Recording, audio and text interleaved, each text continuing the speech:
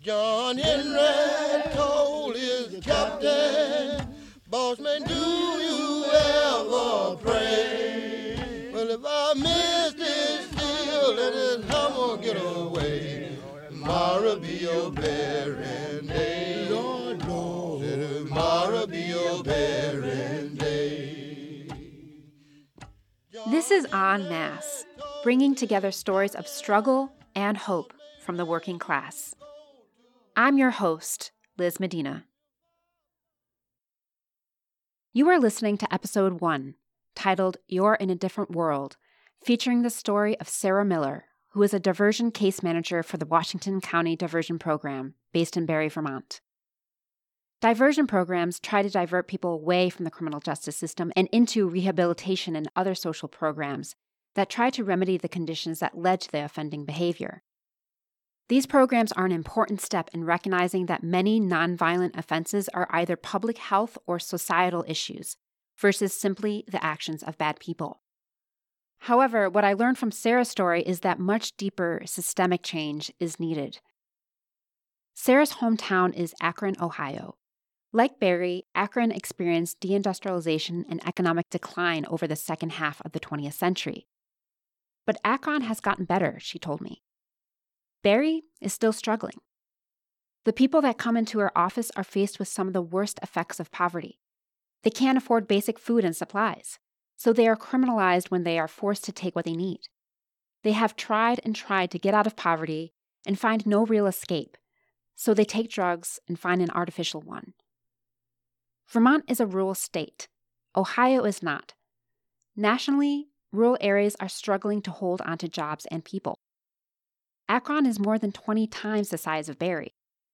Only 21% of Ohio's population lives in rural areas, whereas in Vermont, 61% of the population does. In Vermont, this trend is hidden behind our low unemployment rate, which has hovered around 2 to 3% over the last few years. But we don't have low unemployment because there are a lot of jobs here. It's low because our workforce is shrinking. As of April 2018, the number of jobs in Vermont is only 2% higher than it was at the pre-recession peak. Meanwhile, the number of jobs nationally is 9% higher than its pre-recession peak. PBS NewsHour has found that the rural job market overall is 4% smaller than it was in 2008. Perhaps this is why many folks living in rural areas still feel like the recession hasn't ended for them. In 2016, Donald Trump channeled rural America's sense of hopelessness into anger and fear towards non-whites and urban elites. It is businessmen like Trump who have done the most damage. Caught in the relentlessly competitive system of capitalism, Trump and others like him are incentivized to squeeze out every bit of wealth for themselves and their shareholders, leaving towns like Barre desiccated, dry, crumbling. Then there are people like Sarah. People who, despite being squeezed more and more each year, are nonetheless wellsprings of generosity and vision. Sarah has improved the lives of people in Barre and beyond, working in, around, and outside of our social systems to help them escape poverty and a criminal justice system that penalizes it. Because of Sarah's generosity and vision for a more just society, we get to hear her story. I recorded Sarah's oral history in 2017. Here is Jenny performing Sarah's story.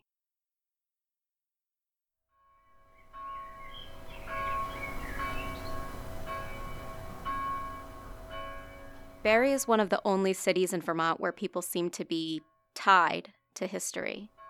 The Canadian Club is really big. There's still a handful of folks who speak French primarily, like the Workers' Center.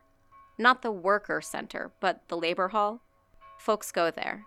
And St. Monica's has a really old history feeling to it. I lived in Berlin 2 or 3 years, but none of it ever had the same kind of feeling. I grew up in Akron, Ohio, and I went to school in that area. We identify very much with cultural backgrounds in Northeast Ohio. The Midwest, in general, is very Polish. We're Polish. Not very Polish, but I spent a ton of time as a kid at the Polish American Club. Also, everybody is much more religious. Being raised Catholic was a huge part of my identity. The church that we went to was in Barberton, Ohio. Barberton was founded by O.C. Barber, and he was this matchstick maker. It's nowhere around anymore. He built these steeples and all this, and everybody came and they were working there. There's a little bit of rock work. I can't remember what it is. I think it's lime. There was also a little bit of rubber because it's not far from Akron. It's a very working class kind of place. Akron also went through a horrible period of time. They were the rubber capital of the world. I don't even think they make tires in Akron anymore. Cleveland had the same kind of problem, and Pittsburgh, all around the same time. I went to a Catholic college, DePaul University, for my freshman year in Chicago. It was totally great, but I chose to transfer into Carnegie Mellon in Pittsburgh, and that was amazing. Carnegie Mellon was really challenging. It was a very academic and intellectual environment. I wanted to be a teacher then, an elementary school teacher, and I was dissuaded from that by my advisor. One of the things my advisor said was, "That's not what smart girls do. Why did you even bother coming here? Carnegie Mellon has got good rankings, blah, blah, blah, and that it was a pretty stereotypical female job." At the time, I was like, well, don't we want our best and brightest to be elementary school teachers? There's this perception that anyone can take care of small children.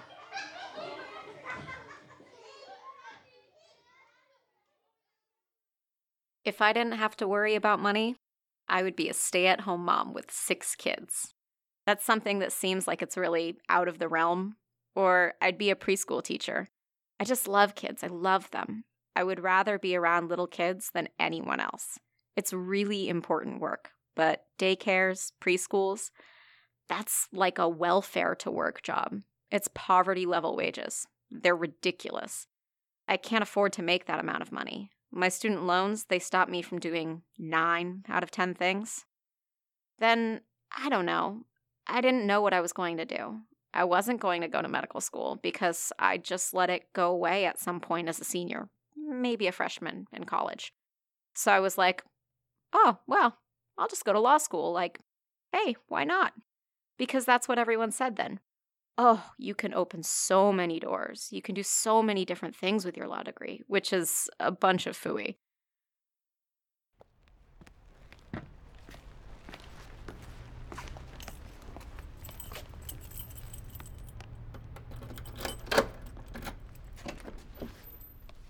When I went to law school, things were on an upswing. When I graduated from law school was when it started to go down. Right now, my heart breaks for the kids that are graduating. The market has changed so much. It's really bad for them. There's software replacing them for a lot of different things. For entry-level folks, there aren't very many jobs out there that are paying big bucks. And definitely not in Vermont. They don't exist really at all. I came to this job because I was really burnt out on a more crisis-based work. Then, when I was practicing law, like at Community Action, I was at the Domestic and Sexual Violence Agency. I represented victims in civil legal proceedings, and I was on their 24/7 hotline. I have vivid memories of just leaving my winter coat on because they're cuddly, and I was eating nachos every night that I made at home. They're really nutritious, okay? It touches every food group.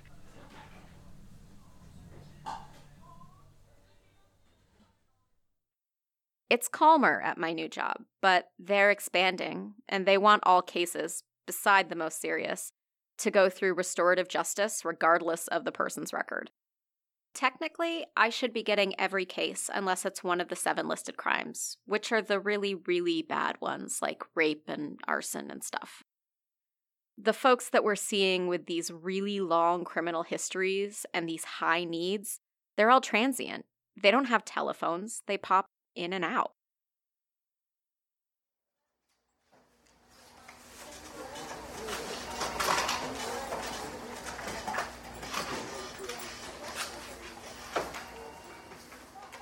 We have 2 programs. We have one that's like regular diversion, and it's for folks, usually they're younger, who made one mistake. They're going to meet with me one time, tell me their story, We're going to figure out what need they were meeting when they made those choices and come up with some other ways that they can meet it in the future. They meet with our diversion review panel to tell their story, take responsibility in public, also to come up with officially, how am I going to complete this process? How am I going to get these charges to be dismissed and to have my records sealed? Then there's another program called the Tamarack Program, which is for folks who have, for whatever reasons, state's attorneys identified them as having a mental health or substance abuse problem.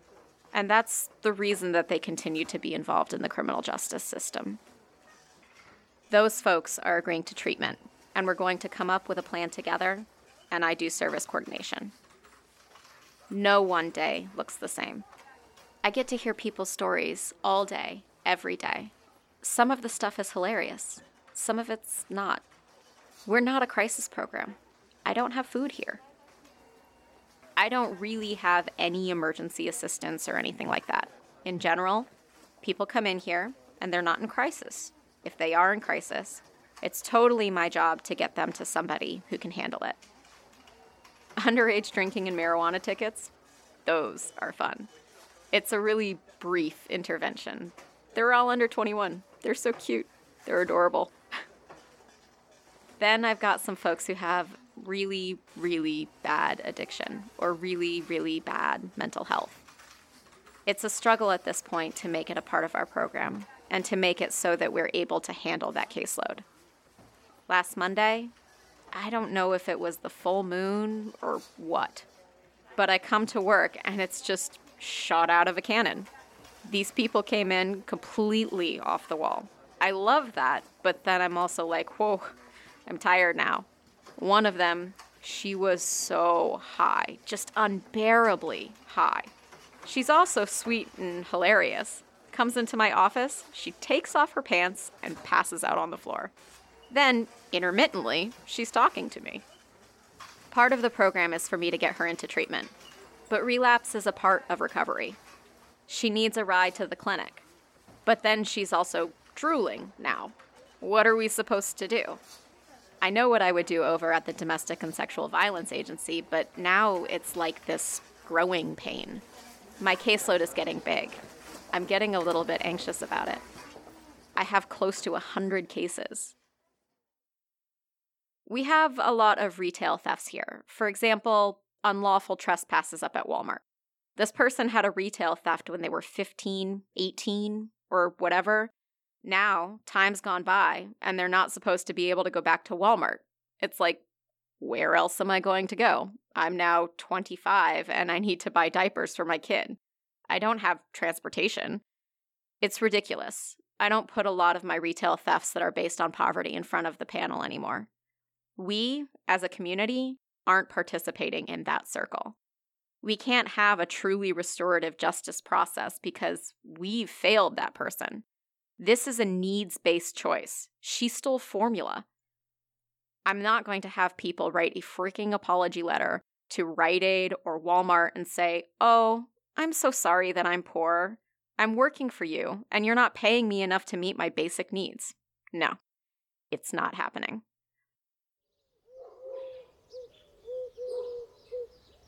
I've just tried to move them into just having a conversation with me, looking at ways to increase their income, advocate for themselves differently. I don't know. I hate that piece of it. I really, really hate it. I also hate this idea of an apology letter or a thank you note. That's such a white middle-class value that's being projected on people. Vermont, I think, is one of the only states in the country, according to the last census, whose poverty level increased. We have more families living in poverty. I think that the factors, like the geography, the ruralness, you're like in a different world a little bit.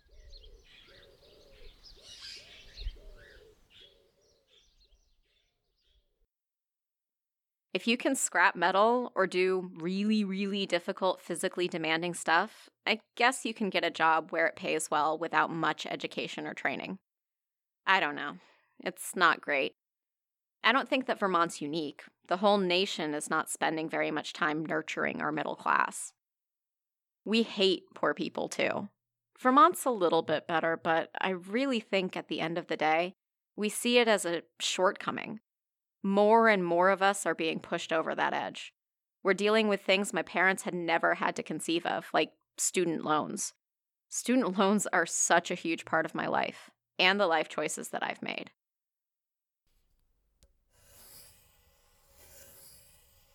We're trying to start a resource room with coping mechanisms and books people can borrow and art things. I'm on the board of Safe Art in Chelsea, and we're going to try to have them come out here and do some stuff with art, just to build up the community side of the restorative justice model, because we're not great with that. We get the community involved for our panels, and that's it. It's a one-time touch. But that's not the point of it all. We're trying to expand that. There's this one little boy. He's not little. He's like 16, but he loves Harry Potter, and he loves reading. He's here for serious violence, but he just needs a mom. I've been bringing in books for him to read. I'm reading Harry Potter, and he's like, we're going to have a movie thing. Because he can't believe that I haven't seen the movies. Like, oh my God, that'll be fun.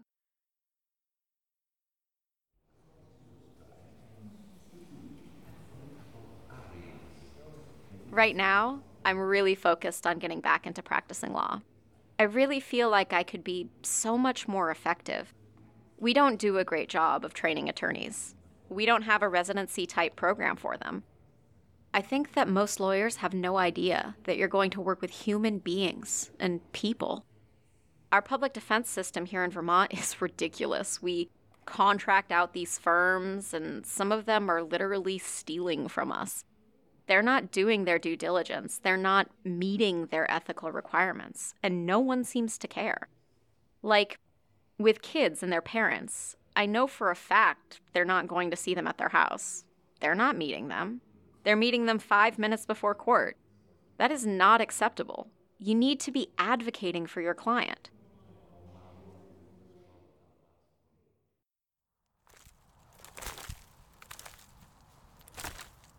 The system is really involved here in a way that it's not in other places. It's somewhat paternalistic. Folks aren't meeting their needs, and they're spending all of their energy on that. They'll say to me, "Thanks for being nice to me. You listened to me. Thanks so much. You're the best." It's like, it really means so much to me, but at the same time, it also makes me want to cry, because you really shouldn't be thanking me for treating you like a human being.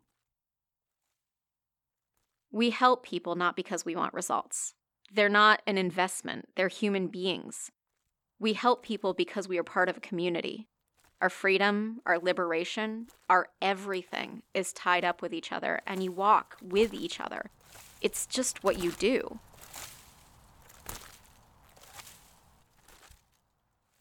My parents both volunteer a lot. My dad was a Vietnam veteran and had some pretty severe PTSD. I'd wake up and there'd be a homeless vet in our living room. He had this one vet friend who was a heroin addict. He would bring us around him and not really explain anything to us. It was just such a lesson in having compassion and empathy. He's a big guiding force in my life. He was never black and white when we were growing up. When he was 50, my grandmother's dying wish was for him to get better. She missed him. He promised her he would do it, and he stopped working, and he went to this PTSD 13-week program through the VA. He really immersed himself in this, and then he retired. It was really wonderful. A huge part of his healing, his growth, and his life was helping other people.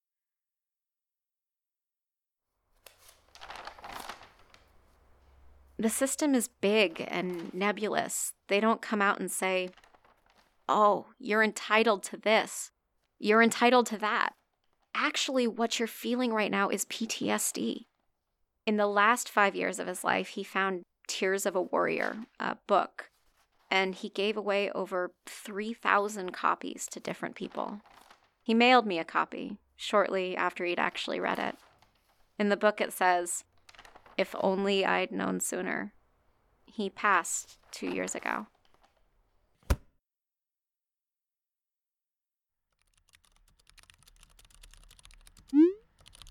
After he passed, I have a bunch of Facebook friends at this point where I've never met them in my entire life.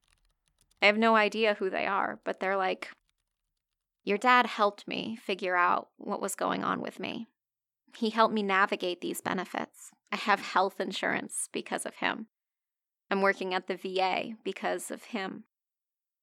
It was the same thing. They're like, I'm so sorry. I didn't know that he had passed, but you're like a sister to me now.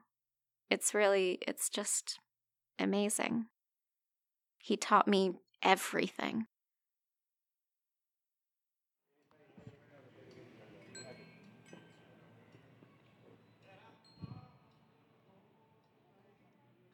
I'm not officially a social worker, but that's really what we do. Case managers, lawyers, really should be problem solvers. Continuing the work of my dad is my goal in everything. My parents have been retired now for, I guess, my mom's been retired for 18 years, and my dad was retired for 18 years before he passed. They have really rich lives. My dad volunteered, my mom volunteers. She's a fiber artist. She crochets, she knits, she does embroidery, and wins awards for it. She quilts, and she goes to church, and she has these really deep relationships. I feel like more of her life is meaningful. It would be awesome if we had 4-day weeks. Every time I feel like 3 days is so much better to reset yourself.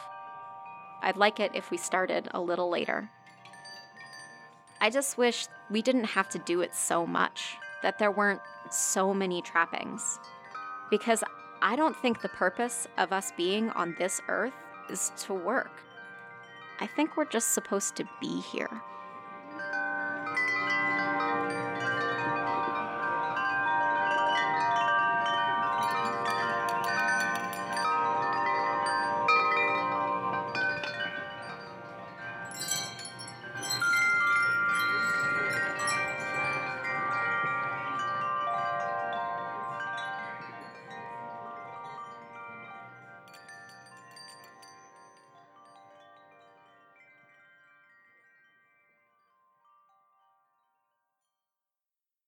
Jennifer has worked a variety of jobs and was pursuing a graduate degree in medical ethics at the time of this recording. She understands the challenges and complexities of earning an education and pursuing work that feels meaningful and beneficial to society. I definitely feel like there are certain aspects of this individual's life that I can connect to. I really love the way that she kind of is so invested in making a positive influence in her community. And, you know, the job that she has is really important as far as actually making sure that, you know, kids have a safe place to go and getting people back on the right track, which we're not always that great about considering how to best get people back there. I also really enjoyed the way that she kind of draws strength from her family and like her life.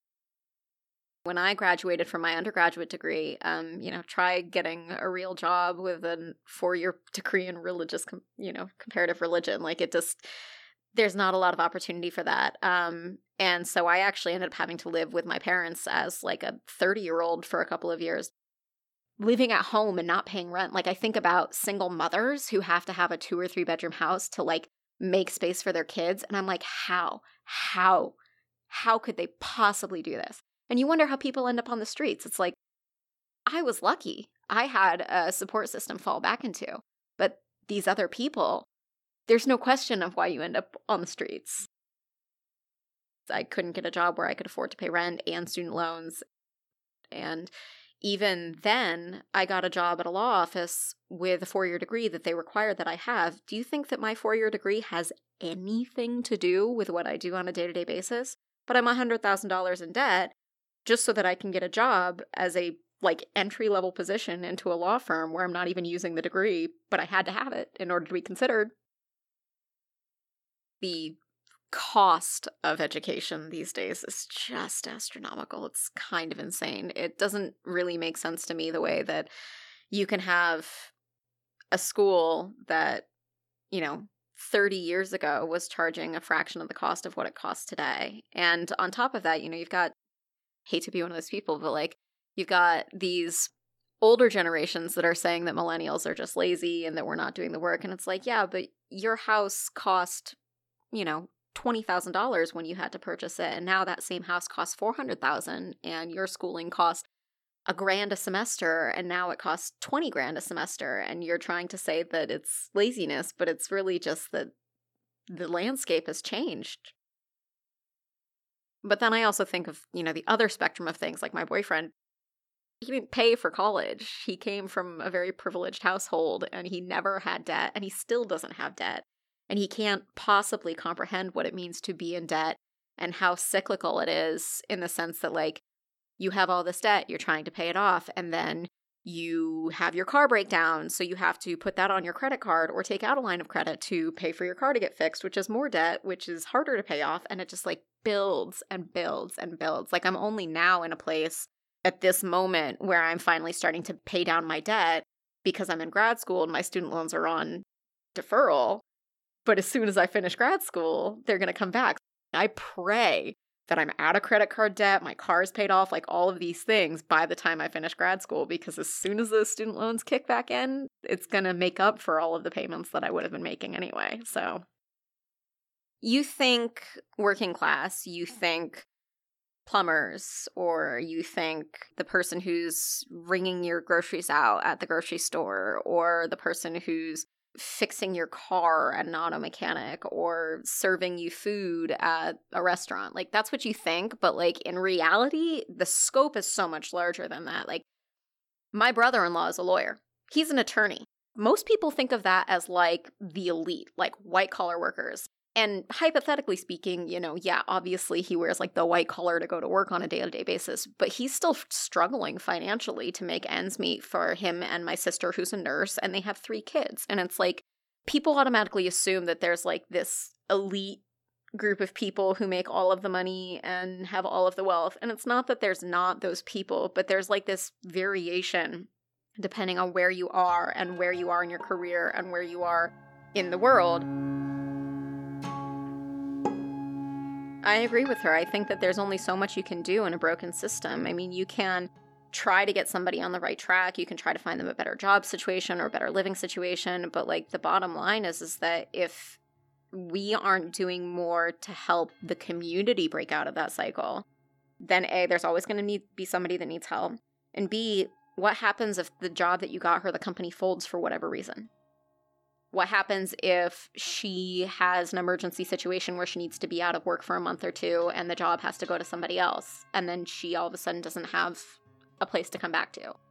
You have to think about how to make it more accessible for people on all levels, on all echelons, and it's something that in a capitalistic society like the one that we live in, people are so concerned about what they can bring into their own lives, and they don't take the bigger picture. And that's kind of one of the things that, like, for me with medical ethics that I kind of always am trying to say whenever, and a lot of people that I work with in ethics understand this, but a lot of people in medicine don't. A patient is more than just the sum of the symptoms or the diseases that they might have. A patient has a very, very, very complicated background. They have family history. They have a community that they're a part of. They have socioeconomic background differences. They have all of these things that make them who they are, that weigh into how they're going to make their decisions about whether or not a treatment might be right for them or wrong for them because of their situation. Like, do they live alone? Are you talking about giving them a highly invasive surgery that has a 6-month recovery period? Like, who's going to take care of them? Like, you have to take all of these things into consideration when thinking about what is best for the patient. And a lot of people don't really want to take the time to do that. That's a problem that I have. Sarah probably sees that all the time with people who want a quick fix. They want a quick answer. Restorative justice, diversion programs. Let's just stick them here and they'll be better in a month. It's like, it's not that simple, because they get out of whatever program that they're in and they go back home. And that's when most people relapse. That's when most people fall back into the same situation. It's not when they're in rehab. It's not when they're getting counseling. It's when they go home and they have to return to their day-to-day lives and try to figure out how to make life work as this person who doesn't do drugs anymore, even though they still have the same friends and the same family. Or doesn't steal to get what they need because that's the way that they've always had to do it because they don't have access to anything else. Like, that's why it doesn't work, is because you're not fixing the root problem. You're fixing the symptom.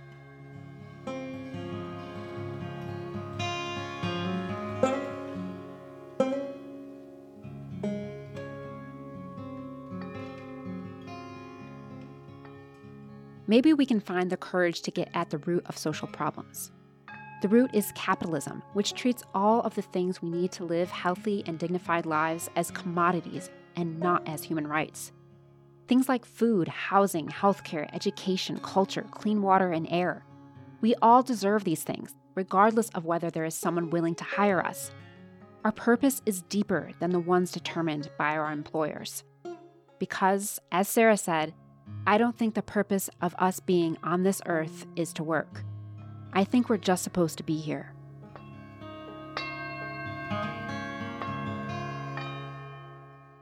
How has your town been affected by economic change? Have jobs and industries left, or are they in the process of leaving? How are your neighbors getting by? How are you getting by? Do you have student debt? Did you relate to Sarah's story? Let's keep the conversation going. You can post your stories on our Facebook page, send us a tweet at EnMasse Podcast, or email us at enmassepodcast@gmail.com. That's ENMASSE podcast. For the next episode, we will go back in time to the Great Depression. The Depression marked a time of unprecedented job loss in the United States. While a devastating 8.8 million people lost their jobs in the Great Recession, the record still stands at 13 million jobs lost in the Great Depression. And while the social safety net is weak in the United States, it was practically non-existent during the Depression. We will hear the story of an umbrella repairman named Pat, who not only had to face the Depression, but also addiction, specifically alcoholism. He may have ended up in Sarah's office, were such social services available during the Depression. Thank you for listening. We have additional reading materials, archive footage, and show notes on our website. While there, you can give us feedback or suggestions, including ones for the next season. This is an independently produced show. I receive support from you, my listeners. If you like this show, go to enmassepodcast.com/donate to show your support. Special thanks to Sarah and Jennifer for this episode. The song John Henry at the beginning of our show is from the Alan Lomax collection at the American Folklife Center, Library of Congress, used courtesy of the Association for Cultural Equity. I'm Liz Medina. This is En Masse, bringing you stories of struggle and hope from the working class.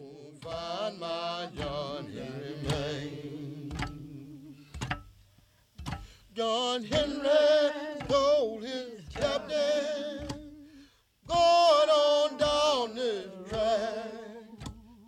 Captain, Captain, oh Lord, I may not never come back. Oh, no, I may not never.